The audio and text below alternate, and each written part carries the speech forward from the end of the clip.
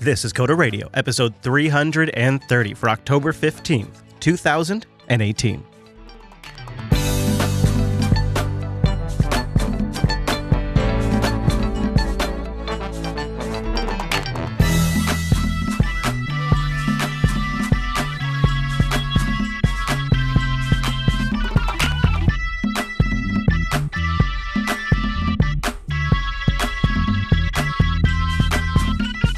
Hi, everyone, and welcome to Coda Radio, Jupiter Broadcasting's weekly talk show, taking a pragmatic look at the art and business of software development and its related technologies. This episode is really me cowering in the corner, preparing to go into the BSD den while I seek comfort from my co-host, Mr. Dominic. Hello, Mike. Be careful of the pitchforks. It's three prongs, not what you want. These BSD guys walk around with the horns, man. It's intimidating, you know? Because they're dangerous. The BSD meetups and Satanist cults, sometimes people get confused, end up at the wrong place. Yeah, actually, you joke, but they hand out these horns as sort of like a branding thing, and they light up, and then you forget they're on your head, and we go out and get lunch, and we have actually gotten people thought that we were Satanists.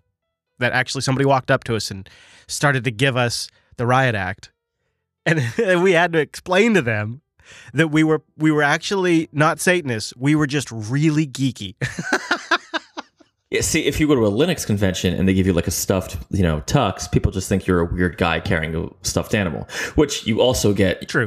Younger men walking up to you in full police garb saying, "Hi, sir. What brings you to Toys R Us today?"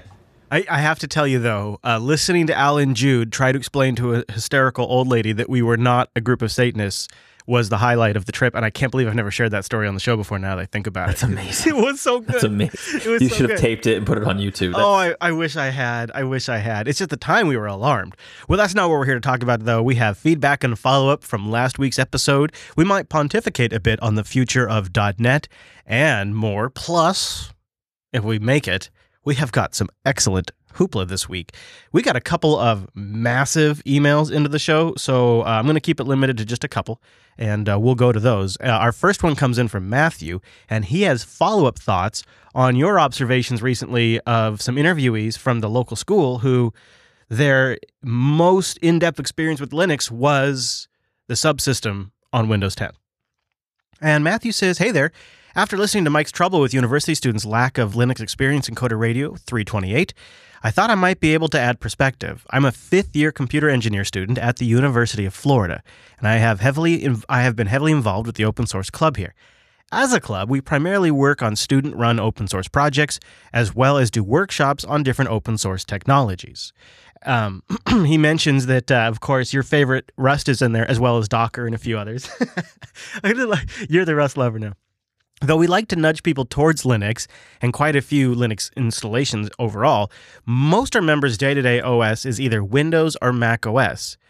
I'd say around 2/3 on Windows and the rest are on Mac OS. There is not a lot of virtual machine use outside of a couple of classes. They're really just too slow on most machines given the other options available. Most people with Macs are happy just using Bash and Homebrew. Windows is a little more mixed. Most probably have the subsystem installed in case they do a lot of their command line stuff there. However, those with the Linux dual boot, around 20%, will switch to that for development purposes. I think a big reason most people don't use Linux daily is because the classes make it really hard to do so. There are some courses that require building code on Linux machines, and then most people go to the CS Computer Lab for that. We call it the dungeon. A lot of classes require the use of Windows or Mac OS only software, like the Lockdown browser. It's an anti-cheating browser that prevents you from looking at other windows while taking quizzes, and it reports if it detects a virtualized environment. It's also just annoying to switch back and forth between OSs. So even the ones of us who do have a Linux distro installed end up just using Windows a lot of the time anyways. Not to mention, there is an understandable fear that if someone messes up a Linux install, they might lose their data. So I do think there is a lot of us with some Linux experience who want more. It's just really hard to justify installing and using it when classes make it really difficult to do so on a day-to-day basis. Feel free to contact me, though, if you want any more information on this, the Open Source Club, or anything else. Have a good one, Matthew. So the classes, you know what? That is so typical, Mike, when you think about it. Courseware that should be preparing you for the real world locks you into using the system that isn't the ideal for the course, so that way they can make sure you're not cheating and things like that, because that will prevent the cheating. Yeah, I'm also curious as to what they define as cheating, right? Is Stack Overflow cheating? Because, if you're preparing them for jobs as professional programmers, yeah. It's like the argument that when I was a kid, the hot argument was, should we allow calculators in the class? Oh, those days are gone. I know, those right? Those days are gone. But now the argument should be, should we allow Google in the class? And if Google is a legitimate tool that you would be using to solve a particular problem and, finding pages like Stack Exchange, should we allow it? It would be negligent for a professional in the field to pretend like Google doesn't exist. That would be considered negligence.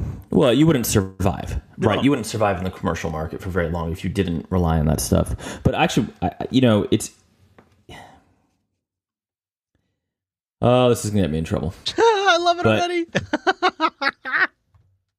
So there's a big difference between an academic computer science teacher and an actual professional developer. I am not making a value judgment. Yeah. But it's like, practical software development is very different from comp sci, what's the fastest algorithm, all your bullshit, N plus blah. Well, and on top yes, of that, it matters. I can feel your keyboards clanking in rage on the table. No, I think it's fair. I think it's fair because a teacher of development has the job of being a teacher. So they're taking care of student issues, faculty issues. There is so much more that they are focused on than somebody who is a full-time developer who is developing software full-time. And they're, it's not like they're only developing software. They're attending team meetings or whatever they might be doing, screwing around on Twitter. They don't only develop, but it is simply not practical to expect that somebody teaching it could be as fully intimately versed as somebody who is doing it day to day, unless maybe that teacher had 20, 30 years of experience in the field first. That's unfortunate, though, because that means that the students kind of come away with a half-baked preparedness. Well, what I find is it's like pub trivia, right? Like, particularly like, what's the book? The Perl book. Programming Pearls is actually the title of the book, but it's basically it's a book of design patterns. And I read it once years ago, and I honestly could not name more than like 10 design patterns. But I'm finding that I guess I find the pub trivia version of software development very annoying. Yeah. Like when people, right, and this sometimes happens to me when I go to events. People want to talk about the most obscure crap and like the mathematical, like, oh, well, that's actually inefficient. Actually, do you know what's inefficient? Not shipping, right? Yes. In most cases, I'll give you an example. In a comp sci classroom, you don't have a client breathing down your neck looking for a delivery in 4 hours. And adding constant scope creep. Right. And I don't know. I mean, no one really cares in the real world if you use the most efficient algorithm. I am not advocating shitty work. Like, that's not my intention. But I am also not advocating what I consider, this is not going to be our G-rated show, masturbatorial comp sci. I'm doing this for a long time, Chris, and every year, every time I get a little older, I find it more and more annoying. Yeah. And it really only matters in very few cases, and even in those cases, it doesnit matter all the time. I'll give you a real world example that I just recently learned of. Here's why I don't like this. It is requiring software that's Windows or Mac only and preventing students from using Linux prevents them from expressing an interest which could become a strength once they become employed. And that you could actually be leaving them a little like one arm tied behind their back kind of deal. I'll give you an example. I picked up the book that was recommended on ATP a few weeks ago, The Creative Selection. The book that goes into the development of the Safari browser and the keyboard for the iPhone, as well as a bunch of other things. Super fascinating. And the part that really kind of stands out to me and is a comparable analogy to this situation is the developers inside Apple were trying to create a web browser. They had decided that this was something that was a platform imperative, and They had a very strict mandate from day one. It had to be fast. Like everything had to be fast. Eventually, even every code commit change was tested against a benchmark to make sure that the browser didn't get any faster. And that even includes when it came time to add support for funky banking websites or weird little edge cases. They had to come up with ways to support that stuff and still come through clean on the benchmark. But before they got that far, they got stuck in the mud for more than 6 weeks. I mean, they drug on and on and on trying to get the original, what they called Mozilla source code, which became Firefox, working on Mac OS. Tried to get it working because they were going to build their web browser around Gecko. It was a foregone conclusion.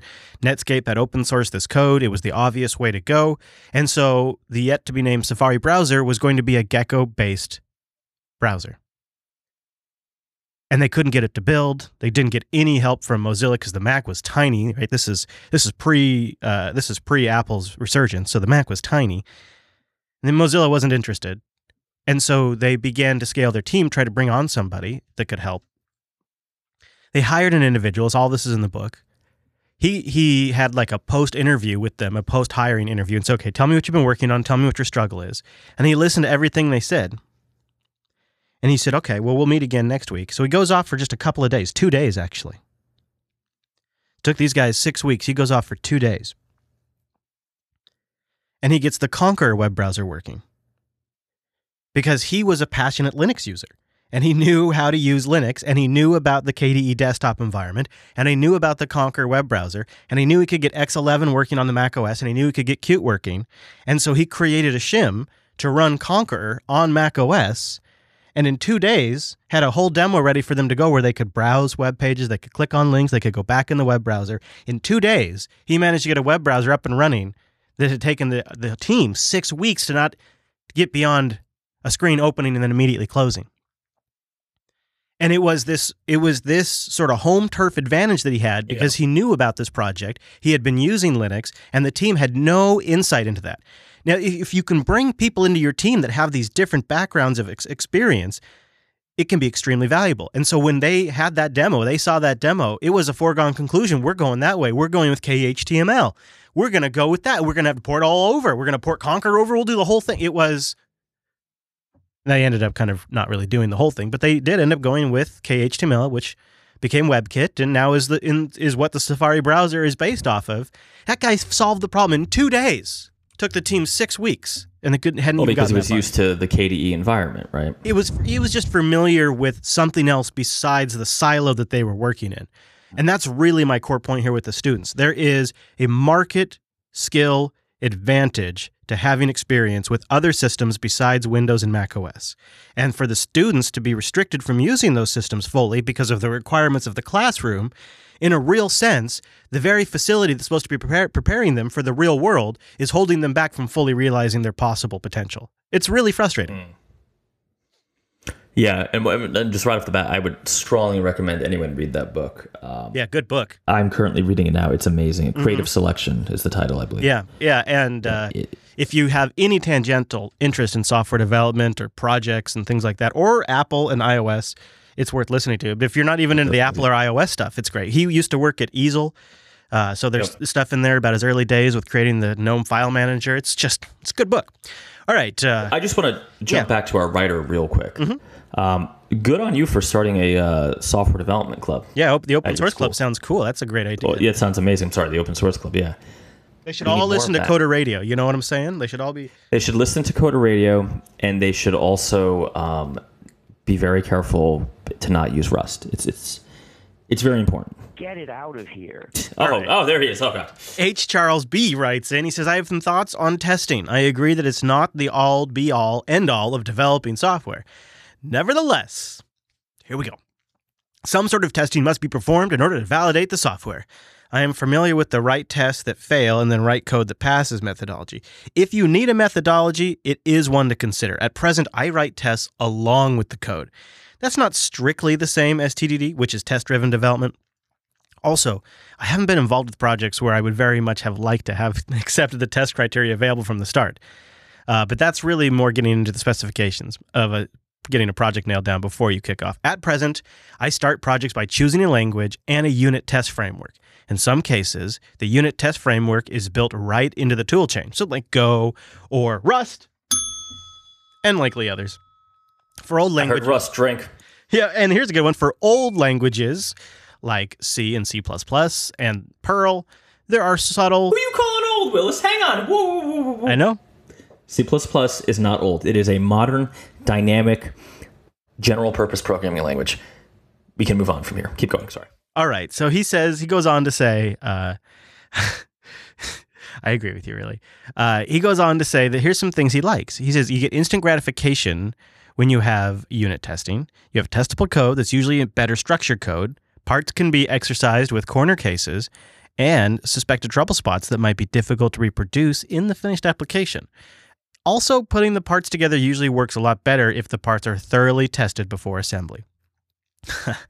That's not bad. Unit tests can be automated with tools such as Jenkins, BuildBot, and so on. All right, there you go. Okay. Taking a breath. Yeah, Namaste. I mean, he's just saying if you test, you're a better person, I think is what he's saying. Oh, you're such a troll. Okay. In a hypothetical world, a guy I knew used to have a guy who used to work for him. So a guy that had a guy that was working for him. So is this my cousin? Okay. My cousin Vinny. He hires this guy. His name's Joey, right? And Joey 100% test coverage. Turned out all the tests basically didn't test anything functional to the app. They kind of just returned true. Joey, what are you doing? Joey, forget about it. Come on. No, it was bad. It was. I agree that some automated testing is appropriate. I get what you're saying, that theoretically, if you like pick your test framework up front, maybe I am like, Paul or Saul rather on the road to Damascus. I'm about to be struck down and see the light, but I just haven't seen the light yet. I mean, I agree in testing business logic, computational logic, any kind of geometry, calculus, any kind of basically what I would call math stuff. Beyond that, I just haven't found the value in UI tests. And that story about my cousin Vinny, it is true. Like, it's just hard to test UI. So at some point, you don't want the automated GitLab pull, or rather at the time, I think it was GitHub or Bitbucket, pull request to reject it. So you just like fail out and return true. It's bad. I would rather just not like write those tests because they cost money. And I think the best way to test UI is to simply run your app, if it's a mobile app, on devices, or if it's a web app in browsers, and use one of your superpowers, which I call Sight, to see if the UI is correct. So you're telling me look at it and see if it's I'm telling you to actually like run through your software after you write it. I know it's unpopular. I get it. Is there like an Uber like app for that where I could just order up a tester? Is that something I could do? I think there is actually. I know you're kidding, but I'm like 90% sure there is. Well, that sounds frightening. Let's talk a little bit about your fun with the Microsoft Bot Framework under Linux. I saw you tweeting about this the other day. Yes. What's going on over there? I have been screwing around on Elementary and Pop with .NET Core. And I don't know how familiar we all are with .NET Core these days, but really quick, .NET Core basically is an implementation of .NET and ASP.NET that runs on Windows, Mac OS, and Linux systems. I actually think it runs on BSD, but I can't be 100% sure on that. They'll never admit it. They'll never admit it. No. Who would? They may execute you if you do it, but I'm pretty sure it runs there too. Alan Jude comes to your house and personally gives you a beatdown. Yeah, with a hockey stick. He's very tall. He's very tall. He's a big dude. You don't want to fight him. Well, he's a tall dude at least.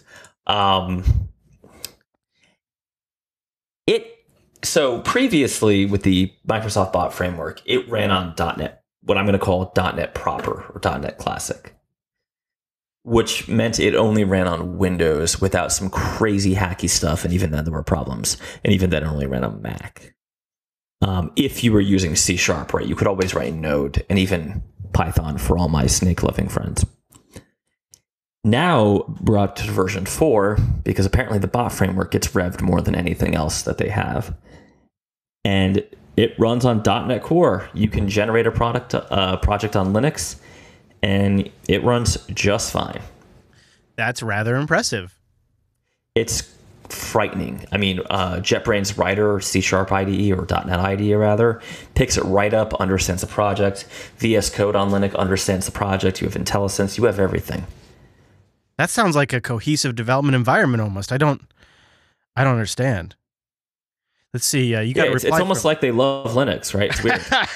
You got a reply from Alex. Just a heads up: if you run your bot in Azure and use the free TierBot service, the service likes to sleep, and it doesn't take much inactivity for it to do so. Yeah, I figured that out this morning the hard way. Yeah, I didn't see the tweet. Yeah, better create a little script to just talk to it every now and then. Just like ping it. Hey, like Navi from Zelda. You there? You listening? So with .NET Core being such a thing, what's the future of .NET itself, do you think? So .NET is like a dysfunctional Thanksgiving Day family dinner. You have old man Uncle .NET proper who's like, back in my day, we had WinForms and nothing. All you kids mixing with Linux and Mac. What's wrong with you? iOS. Xamarin, who let you in the house? We have .NET Core, and we have .NET Standard, which if you didn't like my Archie Bunker impression, which I think ended up being more Red Fox, because yay, accents. It's weird, because .NET Standard is exactly what it implies. It's a standard where all these APIs work on all versions of .NET, and they prefer the term implementations. But not everything is in .NET Standard. So by using .NET Standard, you're limiting yourself to what namespaces and APIs you can call. But the advantage is, one, you don't have to deal with PCLs, which are hot garbage. And not that I want to take a hard position. And you can guarantee, let's say you're writing a library or a NuGet package, that it will work on all existing implementations of .NET, assuming a certain minimum, right? That's pretty powerful, right? If you're writing some sort of data processing library, you kind of want it to focus on .NET Standard, if possible. Xamarin is the weird kid in this thing, because Xamarin is very mono-related still. Mm-hmm. I think what we're going to see is a great unification here of .NET Core and Xamarin at some point. I think it makes a lot of sense. Yeah. I don't understand what the value in mono is anymore, because, in every case possible, you should probably be using .NET Core, not mono. The big issue with that roadmap is GUI applications. .NET Core is really for console applications and ASP.NET. Yes. And all flavors of ASP.NET, right? So MVC, Razor, Blazor, all the good, weird stuff they have. So that's where you get into things like Avalonia, right, where you implement GTK Sharp. I think this is a temporary state of the world, and I think Microsoft's eventually going to collapse everything into one true .NET that runs everywhere. So when I got the chance to go down there a while back and talk to them about open sourcing .NET Core and the other things that they were working on regard PowerShell Core and whatnot. I asked them, I said, so does .NET Core eventually replace the traditional .NET? And they kind of looked at each other like, oh, that's the question we didn't really want. But then their answer was interesting. They said that they will have a long tail of Windows users and admins that will need some of the features that are in traditional .NET that they don't have any plans to put in .NET Core. It's like, so for specific Windows admin tasks and whatnot, there's still going to be sort of a vibrant use case for traditional .NET. And .NET Core is more for the rest of the world outside of just Windows. Well, but .NET Core is effectively going to be the future, right? Like there are some behaviors in .NET right. Classic. Well, I think the implied statement there is that Windows isn't the future. I think is what they were telling me. I think two Microsoft people across the table were like, yeah, we're going to just keep that going for our legacy customers, is essentially what they were telling me without saying those words. I think Windows is still going to be an important platform for anybody who develops, desktop applications. Sure. But I don't think you're going to do it in .NET proper. You're probably going to do it in .NET Core, unless you have some weird legacy reason. Eventually. I mean, that might not be the case yet, but I think it's going there. Well, the problem now is there's no WPF, there's no UWP for .NET Core. Right. There's things like Project Uno, there's things like Avalonia, Right. but there's no BLES solution from Microsoft, which, for a lot of the types of organizations that are purchasing .NET software or our .NET shops, not having that Microsoft seal of approval is a problem. Yeah. And my bet would be Xamarin would get the love first. Yes. That makes the most sense, right? It's they own it. They own it. I think you mean Xamarin. Oh, I know yours. Tell us about Ximian, by the way. Oh, really? That's harsh. That's harsh. Ximian was okay. So this is going way back in the Linux days. Ximian was this really cool company that made this awesome software management tool. I'm trying to find the name of it. I think it was called Red Carpet. Oh, I can't remember. Anyways, it was part of where Mono came from and all of that. It was the company that housed all of it, and they made other things that were just some of the coolest tools. I think it was. I'm trying to look it up now because I can't remember if it was called Red Carpet. Maybe I think it was Red Carpet. Yeah, that was it. I think. It was so great. It allowed you to manage software across multiple systems. You get a subscription and then be able to deploy software. Now all I get is nothing. It's all gone away. But that was really something kind of special back in the day, and I really enjoyed it. So that's where the joke comes from. Anyways, that's neither near here nor there. It makes me sound like an old man. You made me sound like the old man on the show now. Mission in life. Do you want to talk about this story that's, it's a little bit past now, but people are still they're still talking about it, is Microsoft contributing 60,000 patents to the Open Innovation Network, which is a consortium, basically a patent pool, I suppose. I don't know if that's the right technical term, but it is a consortium of about 2,600 members who are pledging not to sue each other over those patents. That seems regardless of what the technicalities are, because many have pointed out that if you're not part of the OIN, Microsoft can still go after you. And it does not include the components of Android like XFAT that Microsoft has patent revenue on. People pointed that out. I think if you look aside from that and if you look at the bigger picture, this seems what this really is Microsoft trying to make the largest statement possible to developers who use these technologies to build applications. And that is that Microsoft is on your side and that Microsoft is not going to be going after anybody for trying to use this stuff. This isn't a bait and switch they're doing. They're really invested in these tools and these platforms. And they figured out how to make money off it too, is also probably what the unsaid message is. It's that juicy Azure money, right? Of course, yeah, of course. So I'm curious to know what your thoughts are, sort of from a development perspective, from a risk perspective and things like that. Let's say you were going to build an IoT device. There is perhaps less risk in the air now that probably was never really there, but... Wow. It's weird that you're looking at my calendar that I have a meeting to discuss building something on Azure Spheres. But, ding, ding, ding. So... I think this is great, but it has no practical impact on my life. Yeah. When I think patents that will affect me from a development perspective, I think ones that have attempted to affect me.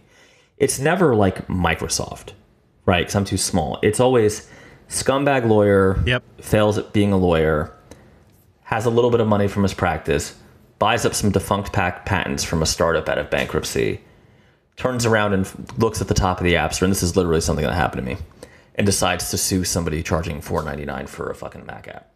Yep. Yeah, or go after them for a podcast patent. Remember that? Remember the podcast? I remember that one. Mine was text highlighting. Oh, nice. How dare you? Yeah. Yeah, I'm a monster. That is so IP right there. It's pretty... I don't know. I know, since we've been doing the show since 2012, I have been less ragey on Microsoft, except when they screwed me on WinRT, which I still remember. You guys are dicks. WinRT forever. Yeah, I don't think so. Yeah, I know.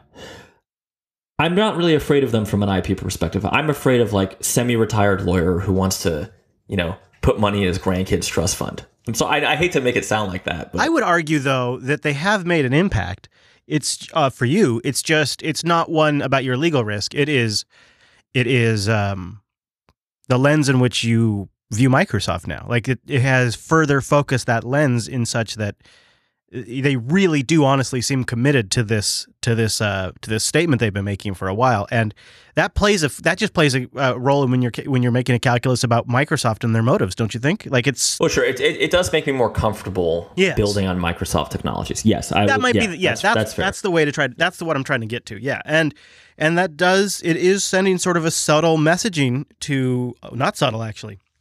In fact, it's a very bold message to a lot of developers.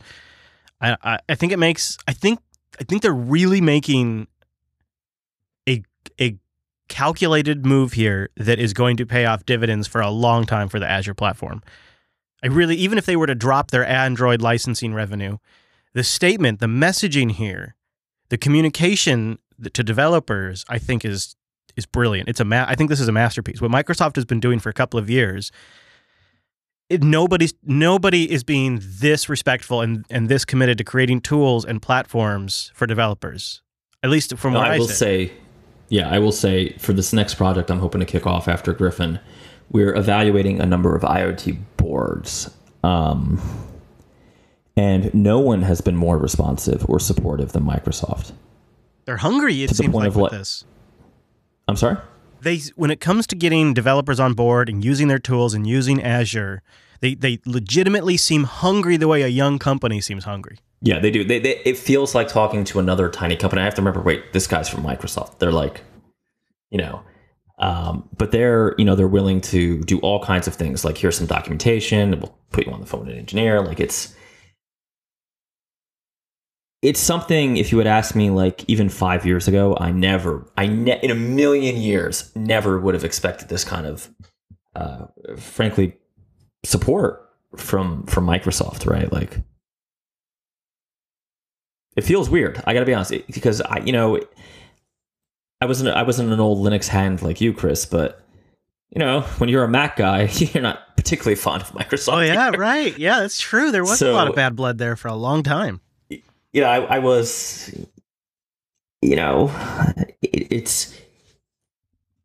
I never would have guessed, right? Like, listeners of the show will know I dealt with another large software vendor who charges for software.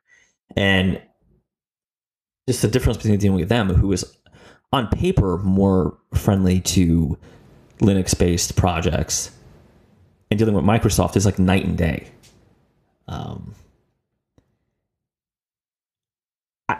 I still have some fear. Like, Azure is not cheap. I worry about too much of my stuff being tied into Azure. Sure. Yeah. Actually, Chris, I'm going to take a side tangent here. Do it, man. If you're running GitLab CE, you need to patch it to the current version. I wonder if we have. I just did that this morning. There's a security exploit. Oh, good. Yeah. Good. So just a quick heads up. Now, you have to be like 3 versions behind for it to matter. But yeah, just a PSA. Now, I think we've treaded on this ground before about the long shift that everybody's had to make in regards to their view of Microsoft, and so it feels a little overtreaded. But they keep making these shifts. They managed to. I think the reason why the conversation keeps coming back up is they keep making these shifts that are surprising. You think just when you're getting comfortable with, okay, so that's their commitment, that's their level, huh? Okay. And then the next shoe drops, and then it's a whole nother range of stuff. 60,000 patents is going to make the OIN network a serious contender. Their membership rates are going to skyrocket. It's going to be huge. There's going to be all kinds of companies that join that to enjoy that. And if you can afford it, the beautiful thing about OIN, and I am not an attorney, Chris is not an attorney, though he does play one on TV, a pornographic channel, is OIN is a mutual protection treaty, right? It's effectively NATO for patents, is it not? Yeah, I suppose so. Right. So if you're a company who's big enough to afford membership there, but small enough that you would forcibly have to settle patent lawsuits, OIN might be what you want. Yeah. Well, there you go. The times, they keep on changing. I'll just give a quick mention. We have a link in the show notes about this Redis Labs situation, the Fedora and Debian community are discussing potentially forking Redis or Redis modules because of a common clause which has been added on top of the license. So it's like essentially a sub-license for some of these modules that says you can't earn any money using them. So these modules that were parts of Redis that have been, in some cases, contributed by the open source community, had their license amended. They're still open source. You just can't make any money off them now. Which both Debian and Fedora, well, how the hell are we going to ship that? Like, that's not free software. That's restricting what the user can do with the software. And we've got users that use Ubuntu, which is based on Debian, and they're using this stuff to make money. So this isn't going to work. And so now the talk of a fork is coming up. It's a messy situation. I have no idea what Redis is thinking. And the potential canary in the coal mine in this particular instance, at least according to one of the module developers who was tweeting about this situation, he says that prior to the announcement, Redis Labs asked him to sign a contributor license agreement, a CLA, which granted the copyrights and patent rights of their contributions to Redis Labs. The developer comments, it just seems like such a great coincidence that they introduced the clause in the CLA right after ensuring they had all the rights on the contributors made to the projects. It just seems really strange. They added that, ensuring that anybody couldn't make claims on the software. It was like the CLA dropped, and then the new common clause sublicense that said don't make any money dropped. So the community's red hot pissed at Redis Labs, and a fork is brewing. It's Have I mentioned how I feel about patent and IP lawyers yet today? It is one of those things. You watch this go down. You want to read more? We'll have a link in the show notes. But I just thought, geez, right? I read the article. This just sounds like a complete waste. Like, I'm not saying who's right, who's wrong, but this is one of those things where, you're all very smart people. You're software engineers. Maybe we could do something productive together instead of just being assholes. Now, what? You crazy. I know. I understand. And by the way, I heard a rumor about you. Oh, me, huh? Oh, we're going off the rails here, buddy. Whoop, whoop. I heard that you are now a partisan. Oh, yeah? What kind of? For which particular flavor? KDE. I've been listening to Linux Action Show. Yeah, Linux that is kind of me. Yeah, I have. I mean, it's not for everybody. I'm going to give you that. Okay, can I make a confession on the air? Yeah. I think I'm in love with Cassidy. Oh, from Elementary OS? It's that beard. It's Mac, but on good hardware. Oh, yeah. Yeah. And they love it when you say that to them, by the way. It's, yeah, that is true. Yeah. I think, so here's what I think, is I think that, in my personal opinion, there are two great desktops for Linux right now. And Plasma is the one that is a utilitarian workhorse. It is a tackle box. It's got all kinds of drawers, and you've got a few extra screwdrivers in there that you don't need to use. But every now and then you open up that tackle box, and you're like, holy crap, I've been wanting my tackle box to have this for 20 years. I can't believe this is finally here. So that's KDE, Plasma. In fact, check out error.show/50.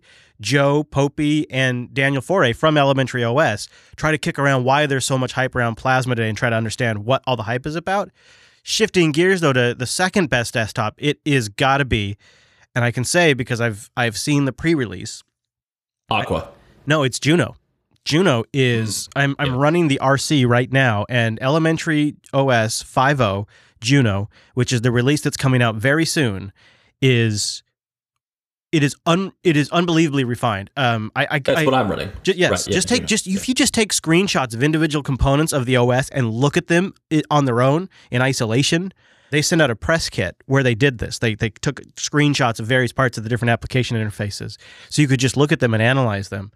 And it's so well done. There's really nothing quite that refined on Linux. Plus, it's well performant. I will say, though, one of the weird side effects of running Elementary on my workstation is I am now preferring apps developed for Elementary in the Vala toolkit. Sure. Because it all is consistent. It all looks well. Right. The shortcuts are exactly what I expect them to be. Now, I'm still running Pop on my Galago.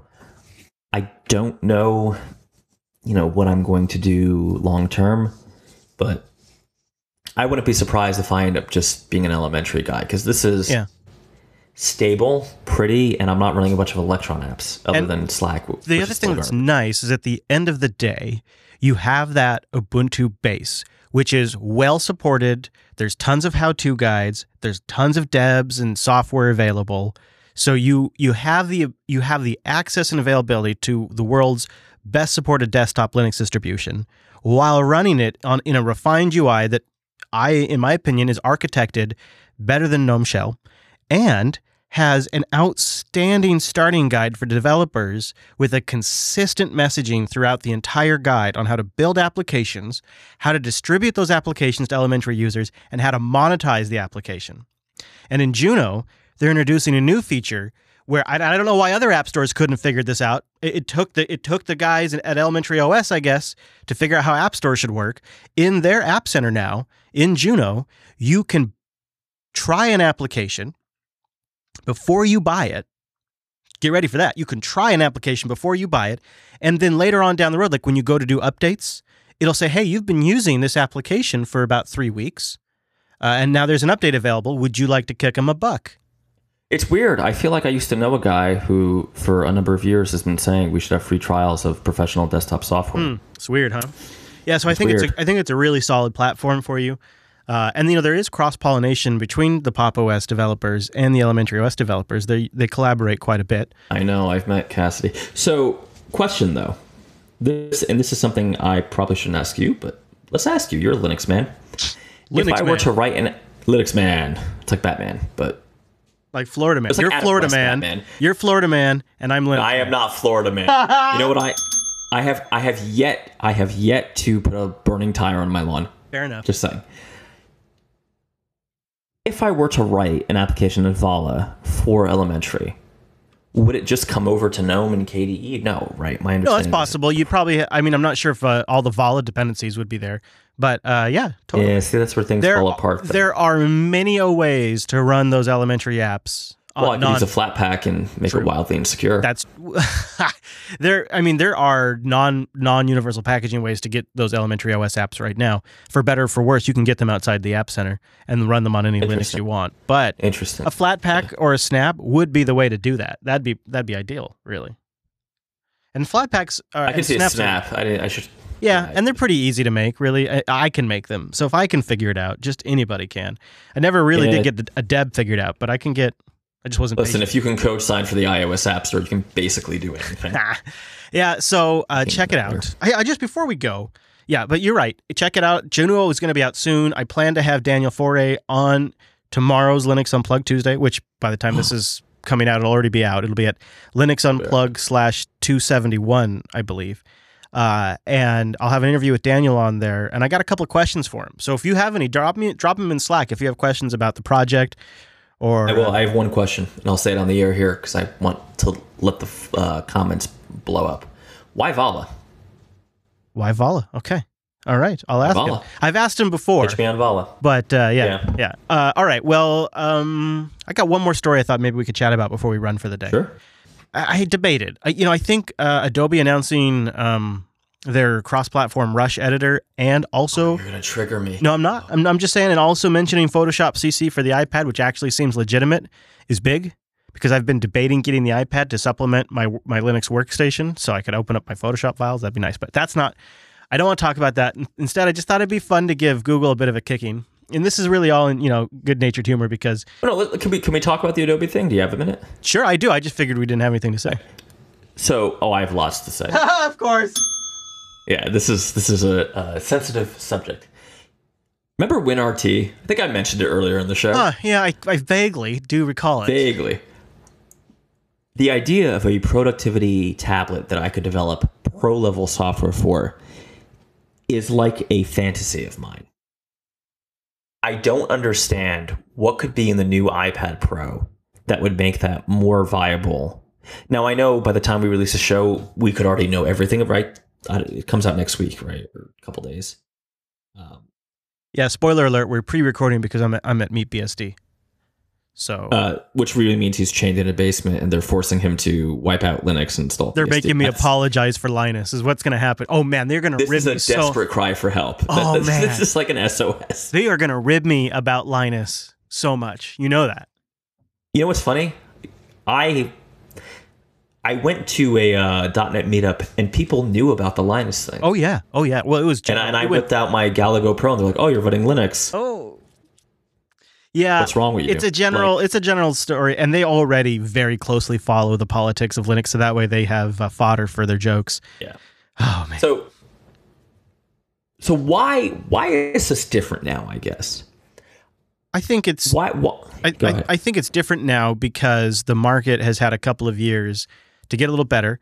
Like there's apps like Airmail, which are just fantastic email applications that didn't exist a few years ago. And the machines got more powerful. And then I think Marzipan may result in a lot more iPad apps because essentially to make a Mac iOS app, you make an iPad-styled app. Right. And so you get the iPad app for free. Right. This is what I think, right? First of all, there's a big delta between Airmail and Photoshop, right? Like a huge delta. I think it's Marzipan. I think the bet Adobe's making is that if I write a iPad Pro version of my software, crazy guys like Mike Dominic who really, really, really want to do pro level work on tablets will buy a new iPad Pro and like buy my software. And then in a year, I'll be able to run it on a Macintosh. Did you see the Google Slate, the Pixel Slate? Yeah, it's not gonna go anywhere. I think so. Here, I'll tell you my thoughts around why a professional tablet appeals to me now instead of I've been without a tablet for nearly 2 years. I did not have a use for them. And I just eventually thought, you know what, I'm not using mine enough, and I gave it to my son, and now he has it. And I've come around on it because some of the tools I prefer to use, some of the applications I prefer to use are legitimately better in mobile versions. The Zoom meeting app, the Slack chat app, the mail application. I like those better than I like the desktop equivalents. I prefer to use them on mobile, but my phone is too small. And I kind of want to have it next to my laptop in a stand, maybe even up like on an arm, so it's at the same level as my screen with a keyboard paired via Bluetooth. I think that's going to be my work setup, switching between applications. And then I want to be able to, at the end of the day, take that tablet home or take that tablet with me and sort of go quasi offline. I can still do all of my pro communications, all my work communications, all my biz dev stuff. But not necessarily like the show research and show prep and all of that stuff that I need a laptop for. And I feel like that kind of balance where I move off a lot of those Electron apps and move them to native apps on, well, quote unquote native apps on the iPad is sort of a perfect division. It sounds like what you're saying to me is something you and I have been saying for years. Native is better than Electron. Yeah. I mean, really, a lot of cases, they're just probably rendering web pages inside the app. Well, that's true. But really, if it just works better, that's what I'm going for. That's where the division of labor is going to be. Is those types of applications go on the tablet, and it is kind of like having a second. I've always had two computers on my desk. I've just, since I was literally a kid that could collect computers. I mean, middle school. From middle school on to now, I have had two computers on my desk, sometimes more if I could fit them. And this has been sort of, I think, the evolution of that. Now I'm going to have this and my laptop on my desk. That's my suspicion. I know I'm crazy, but maybe guys like you have finally gotten to me. Right? You're not crazy. When the iPad Pro, the first 12-inch one came out, I think we did a show about it and I was all excited. But then the market just wasn't there for professional software, right? So I guess go ahead. Well, I was just going to respond really quick. Sorry, I don't mean to interrupt. It's just before we go too far off topic, Emily++ says, why not just put an external monitor on an arm and hook that up to the laptop? Because then you have the keyboard and all of that. It's mainly a preference of the applications. I just don't think they're as good on the laptop. And not only is it the applications, specifically Mail. MailSpring is good on Linux, but I need something much more robust. I deal with a lot of email from both the JB audience and also Linux Academy. I deal with a ton of email. So I need something, and I have like 6 or 7 or 8 accounts. Why don't you just ignore most of your email like I do? I try to, yeah. Problem solved. That has caused other problems. I actually don't do that. I reply to everybody usually. So the MailSpring application's okay, and it does do that, but I want something more robust. And the other thing is those applications, not only are they better on the iOS version, but it means I can remove them from the laptop. So the laptop is doing less things, it's consuming less memory, it has less CPU drag, and all of that stuff is contained on the iPad. So if I want to go into full research mode on the laptop, I want to go deep on a topic and I don't want any distractions, I don't have all my messengers blaring at me. Every new meeting request and email and Telegram that comes in and Slack message that comes in will be confined on the iOS device, which has a sophisticated DND and downtime management system. And the laptop will be a place of work where I can write or research or prepare. And that, to me, could be a very valuable division of labor that I can very easily just turn on no distraction mode. I don't know. I could be wrong. I'm going to experiment with it. If they release an iPad Pro soon, I may pick it up and give it a go and report back. I might pick it up too, but look at us. Well, no, because I honestly want to see that Star Trek future where we have professional software on tablets, especially because you and I travel like, we're like hobos basically. I know. Or gypsies, rather. I literally am. I literally live in an RV and I move it around all the time. Like, bless me, Father, for I've sinned. Can I make a confession? Yeah. One of the most versatile travel devices I have is my Windows convertible HP Spectre. Oh, really? Because it's just super... Because, well, if I'm walking around like a hangar or whatever the hell I'm doing, like I can use the pen and make notes or, So you like having the pen, huh? I hadn't really made I love the pen. I hadn't gone that far yet in my decision process. But it's heavy, right? So if I had like a 12-inch iPad Pro with a better... Dirty little secret that iOS developers won't want to tell you, the Apple Pencil sucks. The pen support on Windows is a lot better. Like, I just want to say this again. WinRT was great. Wow.